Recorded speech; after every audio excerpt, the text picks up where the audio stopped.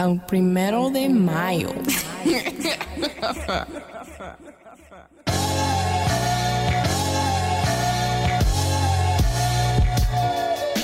Hello and welcome to the Sam D podcast. I am your host, Sam Dusamay Jr. Follow me on Twitter and Instagram and YouTube at the Sam D. That's TheeSamD.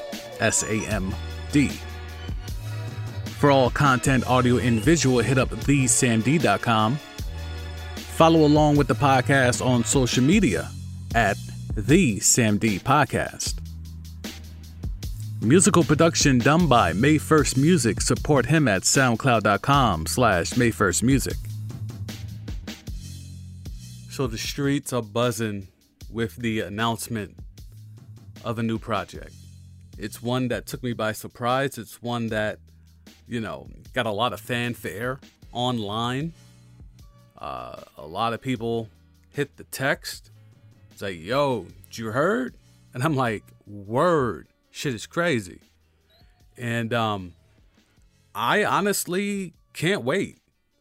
I'm very, very excited about this new project. Like, it's rare in music nowadays with the ADD of it all and the lack of replay value of it all that I get excited for new projects. So, yes, I am fully aware that this project is dropping. I cannot wait.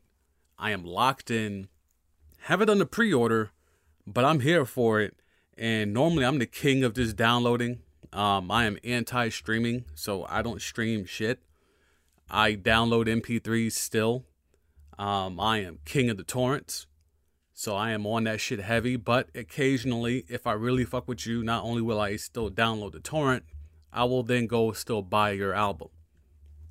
So I cannot wait for this new project. Look, I haven't been kind to this person on this podcast over the years. And even in general, I've spilled a lot of tea. I've kind of broken down how things, are behind the scenes with this person. Kind of call things out that I feel are kind of problematic and kind of need to be put out there. But even I know, look, man, I gotta let sun cook. The pandemic's not really over, but we're allowing ourselves to believe the notion that it is. So we're outside. People are fully vaxxed. So we're allowing ourselves to believe we've turned the corner. So we need to be outside. And who better than to signal the return of people going outside to give us some heat, to give us that fire, to give us that energy, to give us that shot in the arm? Then Kawhi, the Boardman project. I mean, son, I can't believe Kawhi about to flood the streets. Boardman is about to flood the streets and give us that new heat rock. I'm here for it. I can't believe Kawhi's going to A&R a project. I needs that yesterday. I need that Kawhi joint. I need it. Wait, who y'all thought I was talking about? Whatever. So, yeah, who's the better A&R? Look, we've talked about how Kawhi and LeBron low-key have this kind of, it's not a beef, but it's very much a competitive thing. LeBron, because of who he is and the stature that he has, is just widely seen as the guy. When he does something, it seems to be done to the highest of abilities, right? When he does his A&R music bag, it's, 2 Chainz. You know what I'm saying? It's being in that mode. A&Ring, creating the deluxe. I mean, not really creating, but So Kawhi, Boardman, is now in the mix, A&Ring a rap project, a hip hop project, an album. And I'm here for it. I can't wait. There's no other project that's about to come out that I'm looking forward to more than the Boardman project. I think Kawhi might get Bron up out of here on the A&R tip. There's been a lot of talk about how if you really want to get to Boardman and you really want to hear him open up, Don't ask him about basketball. Ask him about music. Ask him about rap. Ask him about hip hop. That's the way to get the board man to open up. Don't ask him about pin downs, curls, basketball strategy, how much film he watches, how big his hands are, how come he doesn't talk. That's not the way. The way to get to him is ask him who's the hottest in the game right now. And then all of a sudden, according to what people are saying, Boardman opens right up. So if he's on that type of time, if he's still riding that Chevy Tahoe, riding down from San Diego to LA to Staples for home games, that's a lot of time to listen to music, bruh. That's a lot. That's a long ass ride to keep listening to tunes all day back and forth. So I'm here for the A&R Boardman project. So the NFL draft happened and the Bears did a thing. And the Bears did a thing that seemed competent. The Bears did a thing that seemed like change. The Bears did a thing that seemed like turning a corner. And while they did the thing that they should have done, while I co-signed the move and co-signed the price that they had to pay to do the thing, there's only one problem. The problem is that the same regime that paid a heftier price to move up one spot to take Mitchell Trubisky is now asking Bears fans, which I am not in that group, they're now asking that same group, well, trust us on this one as we move up to go get Justin Fields. And you've heard me talking on this podcast. You've heard some of the bonus content where I'm talking with my guy, Greg Larnard, and I was very high on Justin Fields, only from the sense of when it comes to QB analysis and QB breakdown, a lot of people can claim they know, but you really don't know how it translates at the next level. Andrew Luck was supposed to be the next God's gift to QBing, and I mean, he was nice, but I mean, you know, was he though? Was he God's gift? Can't miss, da-da-da. They're just going to pass the keys from Peyton to Andrew Luck, and it's going to keep right on roll. Not really. Not really. So when it comes to QB analysis, I just go off, yo, dog, give me the dude that has the most tools, and hopefully he falls to a team that either has a good enough defense so that he can learn on the job and be able to squeak some wins out, or falls to the team that has the most weapons to surround him with and see if he could sink or swim right away. And if you're the Bears and Justin Fields, do the Bears fit any of those molds? Is the defense that good enough to be able to hold teams to under 20 a game so that Justin Fields, if and when he's given the keys in year one, can figure it out and squeak out some victories? No, they're not. Are the Bears the team that has a plethora of weapons so that we can find out right away what Justin Fields can do with receivers, tight ends, running backs? I mean, dog, you've seen the Bears roster, right? I mean, there was a reason why Allen Robinson was trying to get out of there. There was a reason why he was trying to get up out of there and had to accept the franchise tag to come back. I mean, Tariq Cohen's cool. He's a scat back. Let's be clear. You know what I'm saying? Like, it's not, there's not a lot there. There's not a lot there. So, yes, the Bears did the thing they were supposed to do. Yes, moving up to go get a QB and like Justin Fields goes against everything the Bears have done historically. Right? Yes, if you look at that division, the Packers with Aaron Rodgers, who knows what's going to be the outcome there? The Lions with Jared Goff, we know that's a stopgap.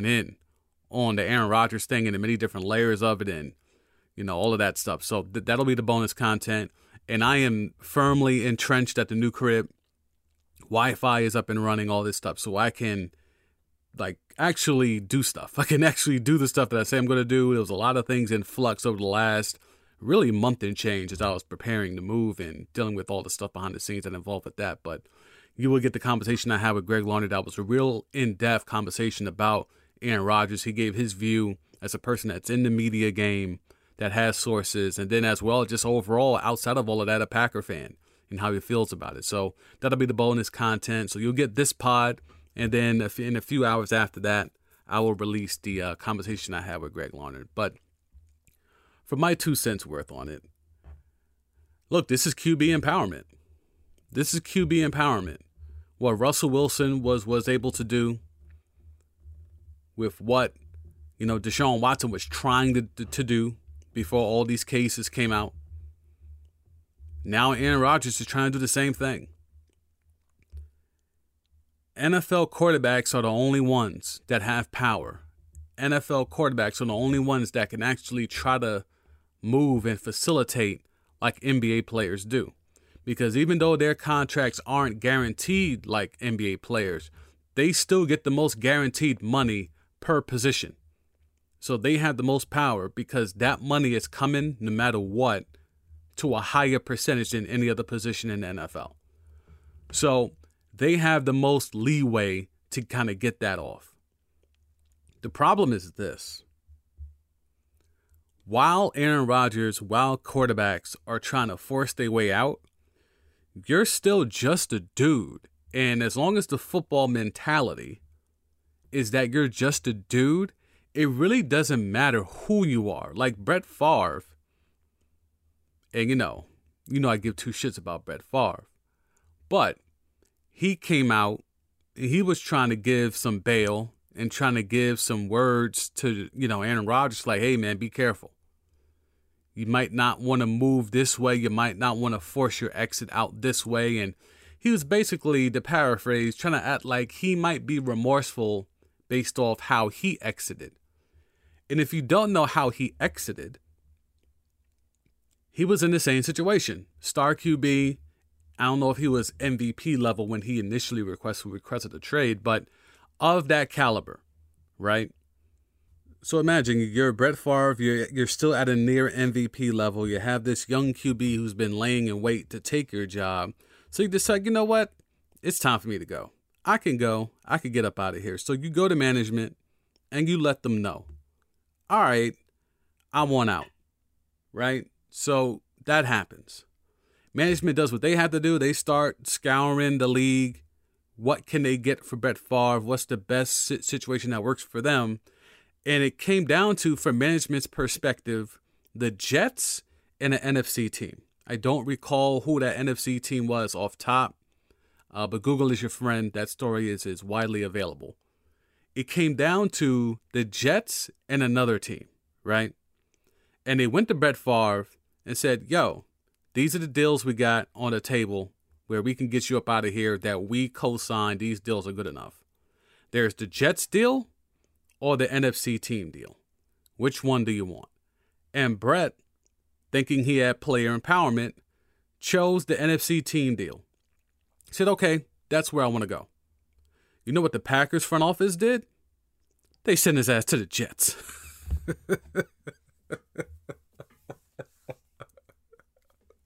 Because even then, it's fuck you, bruh. We don't care about you because it's football. And this is the football culture, and you're taught to believe that type of rhetoric when you're a child, so you're brainwashed. Yeah, fuck you, bruh. We're going to send you to the Jets. You could go show your gray-haired dick to reporters. Yeah, that's kind of how that went. So, I don't know if Brett Favre is saying, yo, bruh, don't trust it. I don't know if he's on that P.E. Chuck D. Well, I mean, we know he's not listening to P.E. and Chuck D. if you've heard recent comments. But just saying, in terms of he's trying to tell Aaron Rodgers, yo, dog, don't trust it. Even if they try to trade you, don't trust it. Don't trust it. I gave them a Super Bowl too. I gave them MVP seasons too. And they shipped my ass to the Jets. So I don't know if he's trying to say, yo, bro, you might not get what you want in the end.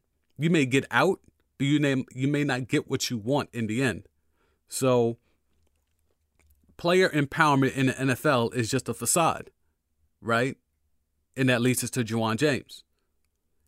Broncos offensive lineman tears his ACL at the crib because he's working out at the crib and not at the facility. And now the Broncos are being like a business and like, yo, bruh, you're not getting paid. You're not getting paid. You're going to fuck up our salary cap. So no. You got hurt at the crib, not at the gig. So we're going to get you up out of here. And don't look for no checks. And there's a clip up on my Instagram, on my IG, at TheSamD. That's TheeSamD, in case you didn't catch it in the intro. Look for that. I posted that. It was part of the same conversation I had with Greg Larnard. Yeah, Juwan James, man. This is the NFL is in trouble. NFL players are in trouble. The problem is that the head of their union, and if you've become a loyal listener of this podcast, you know where I'm going, but I don't know how many times I have to say it. DeMaurice Smith has sabotaged the players. He's the head of their union. As much as I don't like the point fraud in the NBA, and as much as I think he's done things to the detriment of the players in the NBA, DeMaurice Smith has really cannibalized the efforts of any type of player empowerment in the NFL. He has genuinely and truly done that. It's remarkable that this doesn't get enough shine. You know, the Washington Post did a fabulous piece basically giving you all the receipts you need to show how funny money not only DeMaurice Smith is, but his minions that he's had running around negotiating all these contracts on behalf of players. Anti-union lawyers negotiating union contracts. What? But anyway, because it's football and people just want to see football, and it's only 17 Sundays a year. They don't care. Just give me my football, yada, yada, yada. All right, bruh. All right. But at what cost? At what cost, man? $100 billion plus TV deal. Every team is worth damn near $1 billion. And your players get hurt at home preparing for work and they can't get paid. What? I don't understand it. You know, it's if this doesn't get the Players Association outside of DeMaurice Smith and his anti-union lawyer minions, if this doesn't galvanize the workforce to say enough is enough, then I don't know what will. I don't know what will. Use the fact that quarterbacks are finally trying to assert their power. Piggyback off of that. That was kind of the problem years ago. You know, you heard, if you listen to the Brandon Marshall I'm an Athlete thing, he calls out Drew Brees because he said basically the league paid him to cross the line, to cross the picket line. And that's always been a constant throughout NFL strikes, is that QBs were put in such a tier above the others that they would never really join their ranking foul employees in solidarity. This might be that chance. When you have a Russell Wilson, an Aaron Rodgers, I'm sure you've seen Patrick Mahomes speak out on Twitter about this Juwan James situation. This might be the time where you can galvanize the workforce. But it's football. It's 53 dudes per roster, plus practice squad. The numbers don't work out well. That's a lot of people that have to walk out. That's a lot of people that have to forego checks. In MLB, it's only 20 plus. NBA, 15, 16 plus. NFL, 53 plus. That's a lot of dudes that have to agree to walk out. It's a lot. It's a lot. And plus, when you talk about the culture, the religion that's tied into football, it's a lot. It's a lot to get all these dudes on one page, on one accord. So while I think it's time, and they might even have the leverage because now quarterbacks are trying to move in the same way in terms of wanting to get player empowerment, I still don't know if they can get past the brainwashing of the religion that is football.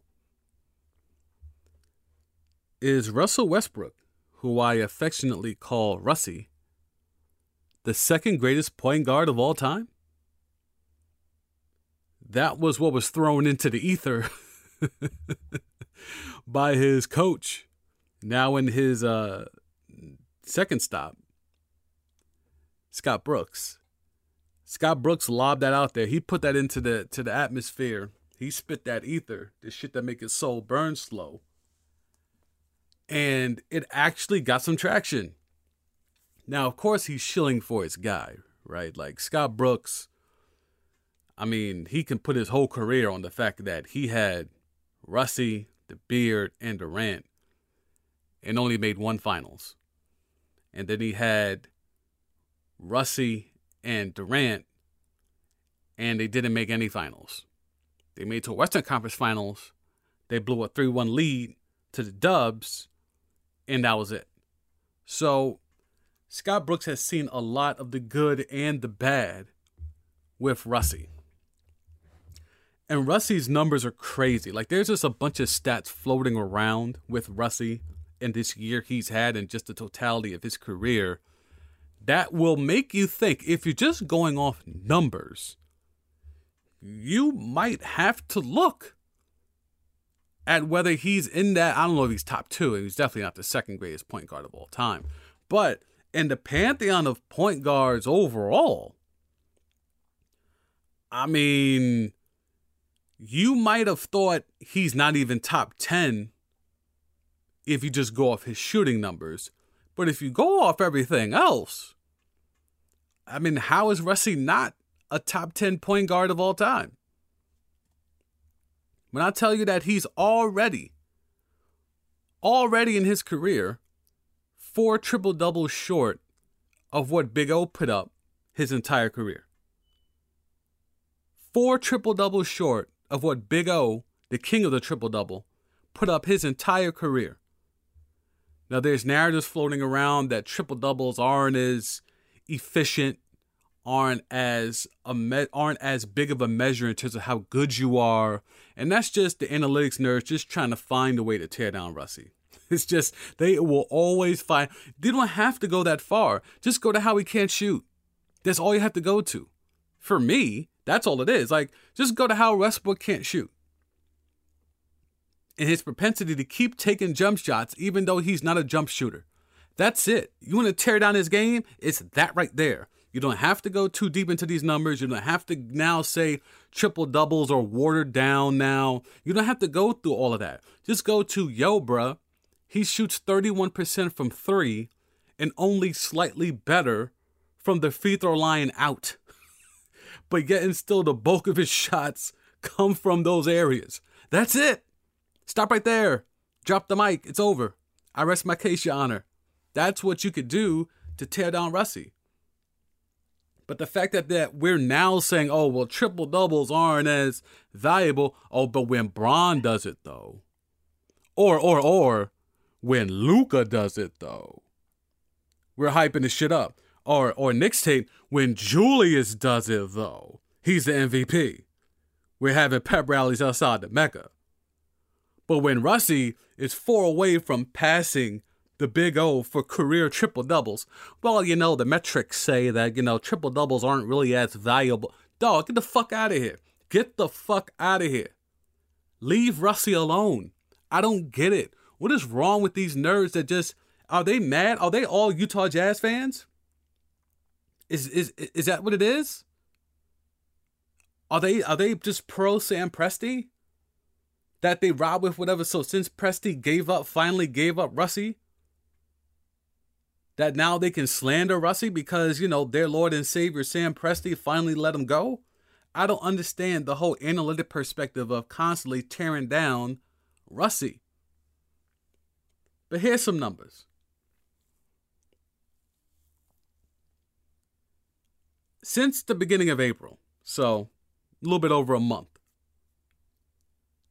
Russie's assist for the Wizards, who are now in playoff contention, by the way. They're in the play-in as of right now. This was a team that was at the bottom of the conference with the Pistons, chilling, marinating at the bottom. Yeah, they had injuries, but now that they had Bradley Beal and Russie together and healthy together, more importantly, they have clawed their way into the play-in. And a lot of it has to do with Russie, as well with Bradley Beal, and also Rui. Rui's out here cooking. And they got Daniel Gafford. We'll talk about that in a second. So Russie's assists have led to 32 points a game towards the team. 32 points a game. And this is where, when you talk about, you know, Scott Brooks saying he's the second greatest point guard of all time, only behind Magic Johnson, That's where you can actually look upon the merit of such a, what seemed to be such an audacious statement, right? 32 points a game off your passes? Bruh. You know how insane that is? You know how high of a mark that is? Russell's ability to assist the basketball. Is he a traditional facilitating point guard? No. Is he the John Stockton type point guard where he just will dissect you left and right with pick and rolls? No. Is he the Steve Nash type facilitating point guard that will wine you and dine you with all these array of passing angles, impossible passing lanes that creates opportunities for others? No. Is he, who else is that? Is he the Mark Jackson type facilitating point guard where he just dumbs it down to the simplest common denominator and will just keep milking the same play over and over and over until you stop it and tally up all the assists in the world, forcing your hand? No. However, Russell's a little bit of all of that. That's the funny shit. He takes a little bit of all of that, but in his essence, he's not any of that. If you follow me. His ability to set people up, he's made people look good. Have you seen Steven Adams with the Pels? Does he look like he's missing Russie?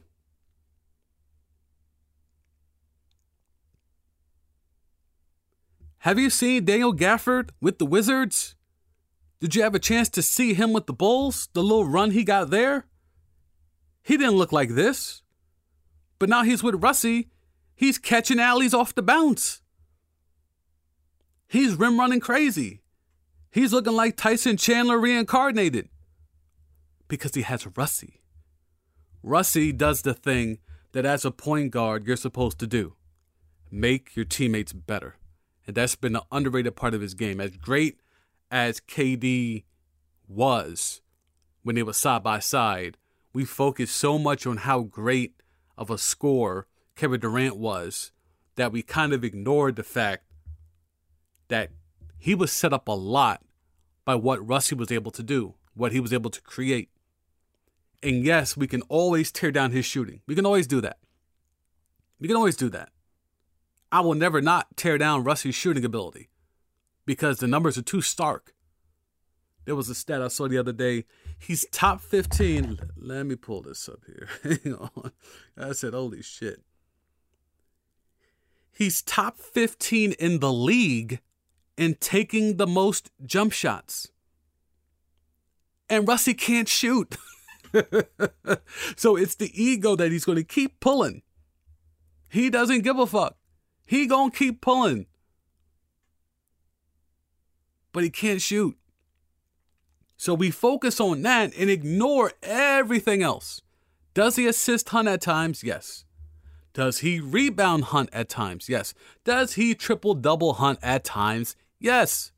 Because those numbers mean something to us.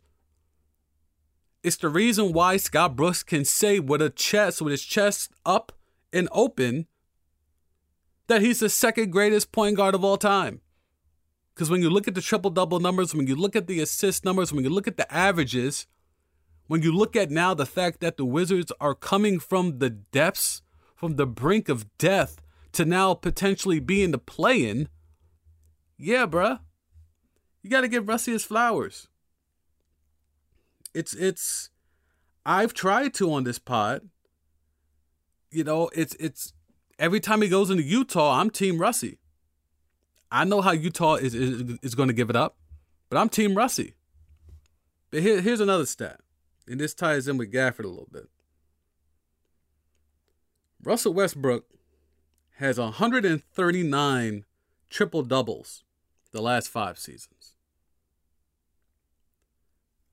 The Chicago Bulls, as a team, have 138 wins the last 5 seasons. But the nerds will tell you triple doubles don't matter. They're a flawed, too old school style a metric. Sure. He has more triple doubles than the Bulls have wins as a franchise over the last 5 years. Come on, son. Give Russie his flowers. It's long overdue. LaMelo back, and he's out there doing LaMelo things. So does this lock up Rookie of the Year? Just the fact that he was able to come back before the end of the season. And let me see, is Charlotte still in the mix for the playoffs? Should be. I know they were 6 the last pod. Let's see. Oh, they're 8. Oof. Damn. Did they rush LaMelo back because of that? Did MJ put the pressure to make sure that wrist was all right? They were 4 when he left. They're 8 now that he's coming back. If that's not a testament to the impact that he has on that team, then I don't know what. But Ant-Man went crazy. He went crazy last night. He put up a 40-piece. He had like 8 threes. 8 of 9 from 3. Clearly a career high. And clearly the most efficient he's ever been. But that Rookie of the Year race will be interesting. And when you see the impact LaMelo has, it made me go to check in on Lonzo. And Zion said a thing about Lonzo to kind of prop him up and pump him up. And people are now paying attention to Lonzo.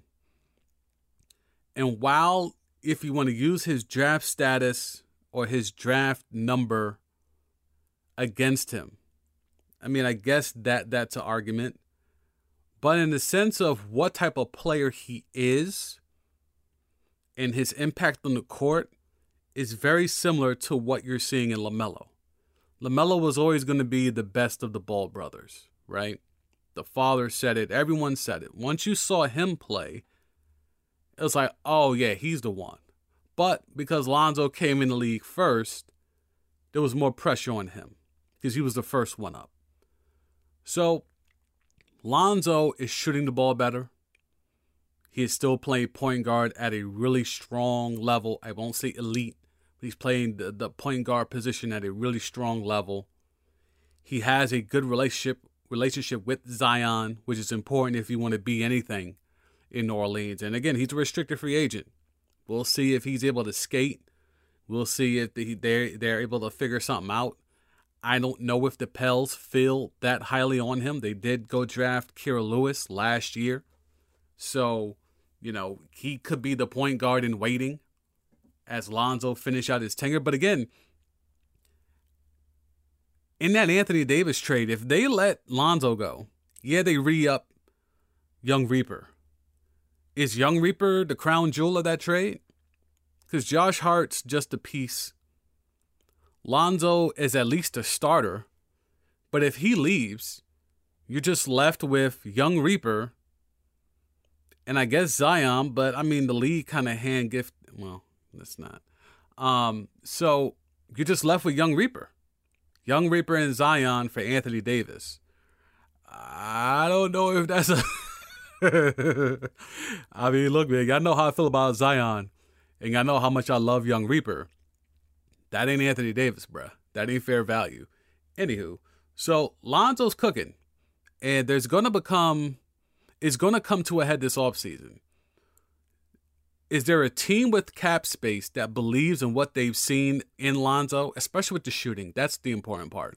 We know he's a good point guard. We know he can play defense. We know he can run a team. The key is, can he shoot? You can't really get it off like Russie. Russie seems to be the only point guard that's exempt from having to be able to shoot and still be productive. Look at the numbers Russie has to put up. I just ran down the triple-double numbers for you. Look at the numbers he has to put up to appease the fact that he can't shoot. This is where the league is going. If you want to contribute, if you want to be on the court, you have to be able to shoot.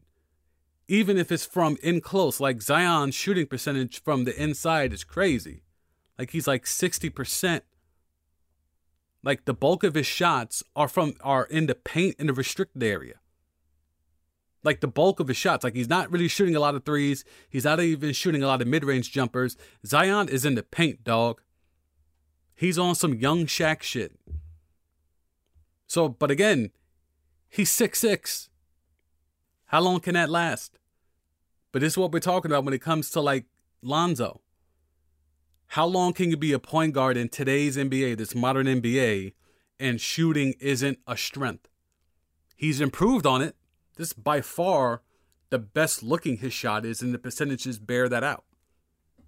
But can he maintain and even continue to ascend those numbers even higher at his next stop, if that's how that goes? That will be the question with Lonzo. But I have a bet with someone. I have a $100 bet that at some point in his career, Lonzo will make an all-star team. So I am fully invested in Lonzo getting better, and hopefully that Western Conference losing some point guards at some point to where there might be an opening for Lonzo to creep in there, even if he's an injury replacement. I just need the man to be named an all-star and in some kind of way, by hook or by crook, get up on that team, bro, so I could get that Benji. We'll stay in the Western Conference. So you heard LeBron, right? So everyone's making fun of LeBron because of the comments he made about he's not a fan of the play-in. He's not a fan of the system as a whole. And they're pulling up clips from last year when he was pro playing when he was comfortably the number one seed in the Western Conference. So while that's cool, and as it stands right now, let me just look it up. The Lakers are the 6th seed. They are a game up, or no, half a game. They're half a game up on the Blazers for the 6th seed. So, yeah, Lake Show, and they just came off a 3-game losing streak, and they won the other night. LeBron is finally back to playing. But it's been a rough go of it for the Lake Show as they try to get in rhythm. They're trying to find minutes for Marc Gasol. Andre Drummond, defensive acumen doesn't seem to be on par with that of Marc Gasol. So they're trying to find a way to stagger those 2 minutes to find a way to maximize what Drummond brings and what Gasol brings. So they're trying to figure that out. So there's a lot of moving pieces for Frank Vogel. But LeBron said the thing about, doesn't like the play-in thing. And they found those comments from last year to ride him. What happened to Mark Cuban? I called that out a couple of pods ago. At the end of the pod, I said, yo, Mark Cuban, you bugging. And he was mad. And you can find very similar quotes to what LeBron said last year about being pro, playing is great, it's exciting, whatever the case may be. You can find those same quotes from Mark Cuban. But that type of energy wasn't kept online. That type of energy wasn't kept on social media. It's just funny to me, man. Oh, and Michael Porter Jr., I see you. Michael Porter Jr. likes killing the Clippers. You catch that? He has a personal vendetta against the Clippers. You want to know why? It's because during the whole draft process, the Clippers team doctor told Michael Porter Jr. that he'll probably never play basketball again. Now, here's my thing, right? So Michael Porter Jr. was coming off a bad back injury. Backs are very tough to diagnose. Back injuries are just tough to live through. Trust that someone that's thrown out his back doing track in high school. I still sometimes feel not all the way set and have to do special stretches to make sure my shit is right, even to this day. But dealing with a back injury is tough to diagnose. It's tough to rehab. It's tough to figure out what will actually work. Teams don't like players with back injuries because they're difficult. So am I shocked that a team doctor told Michael Porter Jr. that he probably won't play basketball again? No. What I find hilarious, though, is that they would tell Michael Porter Jr. that about his bad back. But again, still, they keep passing Kawhi in these team physicals when we all know his knee is jammed up. That knee is degenerative. I've been saying that here for about a couple of years now. I was hinting at it for a few years, but I've since gotten some real strong, I won't say confirmation, but some real strong, like, word, dog. You right there. We on the same page type shit from people who would know. So yeah, bruh, that knee is degenerative. So that same team doctor could pass Kawhi and his fucked up knees. But when it comes to Michael Porter Jr. and his bad back, oh, no. We can't draft you. We can't draft you. No. Oh, but Ballmer's dropping $2 billion to buy the team. Oh, and he needs a franchise superstar. He needs a landmark linchpin player to signal the change of the regime. Oh, yeah. Kawhi's knees, oh, they're great. They're great. So he's got bungees. He can touch the top of the backboard. He's good. He's all good. Those knees are great. We still have to load manage him. He can still only play about 65% of all the games. But, his knees are great. The Michael Porter Jr., though, who went through the tough shit already of having the back surgery, no. You're never going to play basketball again. Business, man. All business. Couple quick things before I get up out of here. Soccer and cricket. Soccer and cricket. The two most popular sports in the world. Soccer and cricket. Doing some things. Shutting down games. For very different reasons. There was a Man U Liverpool game shut down. Fans stormed the arena. Tore shit up. They want ownership the fuck up out of there. They want the Glazers about the paint. And in cricket, India is having a hard time dealing with COVID. And they're still trying to play these cricket games. And they finally had to shut it down because so many players and so many fans were contracting COVID. They had to shut it down. And I know we want to go back to being outside. I know we want to go back to just acting like, we're over the pandemic. People are vaccinated out. I don't know if it's safe. I just don't think it's safe. When you see a whole league shut down, and yes, you can make comments about India's infrastructure is not as good as ours, and they don't have ready-made vaccines like we do, or access to it like we do, yada, yada, yada. But they have full capacity.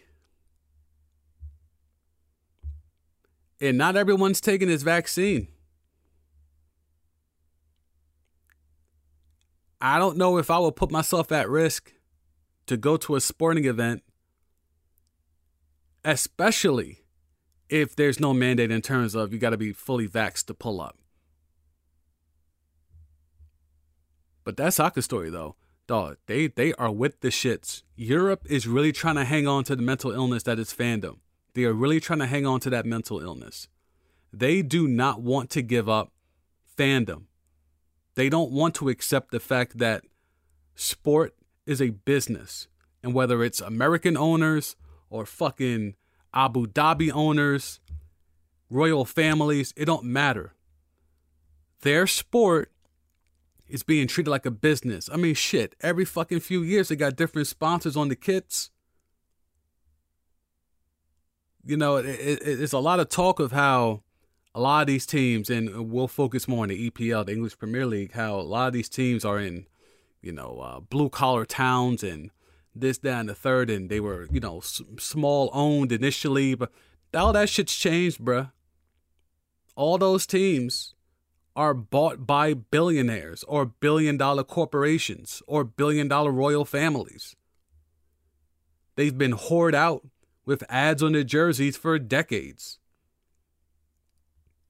Yet and still, these fans are hanging on to the storybook notion of, we're Man City. We're United. We're Tottenham. We're Liverpool. We're this blue collar. There's been nothing blue collar about these fucking teams for decades. But I will say this. I give the Europe soccer fans props, and the English fans specifically props for trying to hang on. They are fighting tooth and nail. They are willing to lay their lives on the line for the sake to continue to believe in the mental illness that is fandom. Would American fans do that? Would Cowboy fans storm Jerry's World for him not to make it such a business? Could Yankee fans storm the Bronx to slow down the obvious capitalism that surrounds that team and that franchise? I can't see it. So the Europe shit you have to pay attention to. The English stuff with the soccer, pay attention to that. The cricket thing, the pandemic, is still going on in other parts of the world. places are trying to move on, but COVID just keeps coming back. It's very weird out here. It's a very weird time in sports. It's a very weird time as content companies keep coming in and throwing millions all over the place to buy content that surrounds sports. DraftKings and FanDuel both jumping in with both feet, throwing M's all over the place. You still have to be wary of what sports is going through. And I don't know if this pandemic is over. People certainly want to act like it's over. But if India's still got it rough, you can make cases about they could be third world to a certain degree. That's billions of people, though, bruh. And they're 100% capacity. And there's talk of American sports being 100% capacity very soon. And not everyone is vaccinated. So good luck with that. I'm playing the crib until further notice.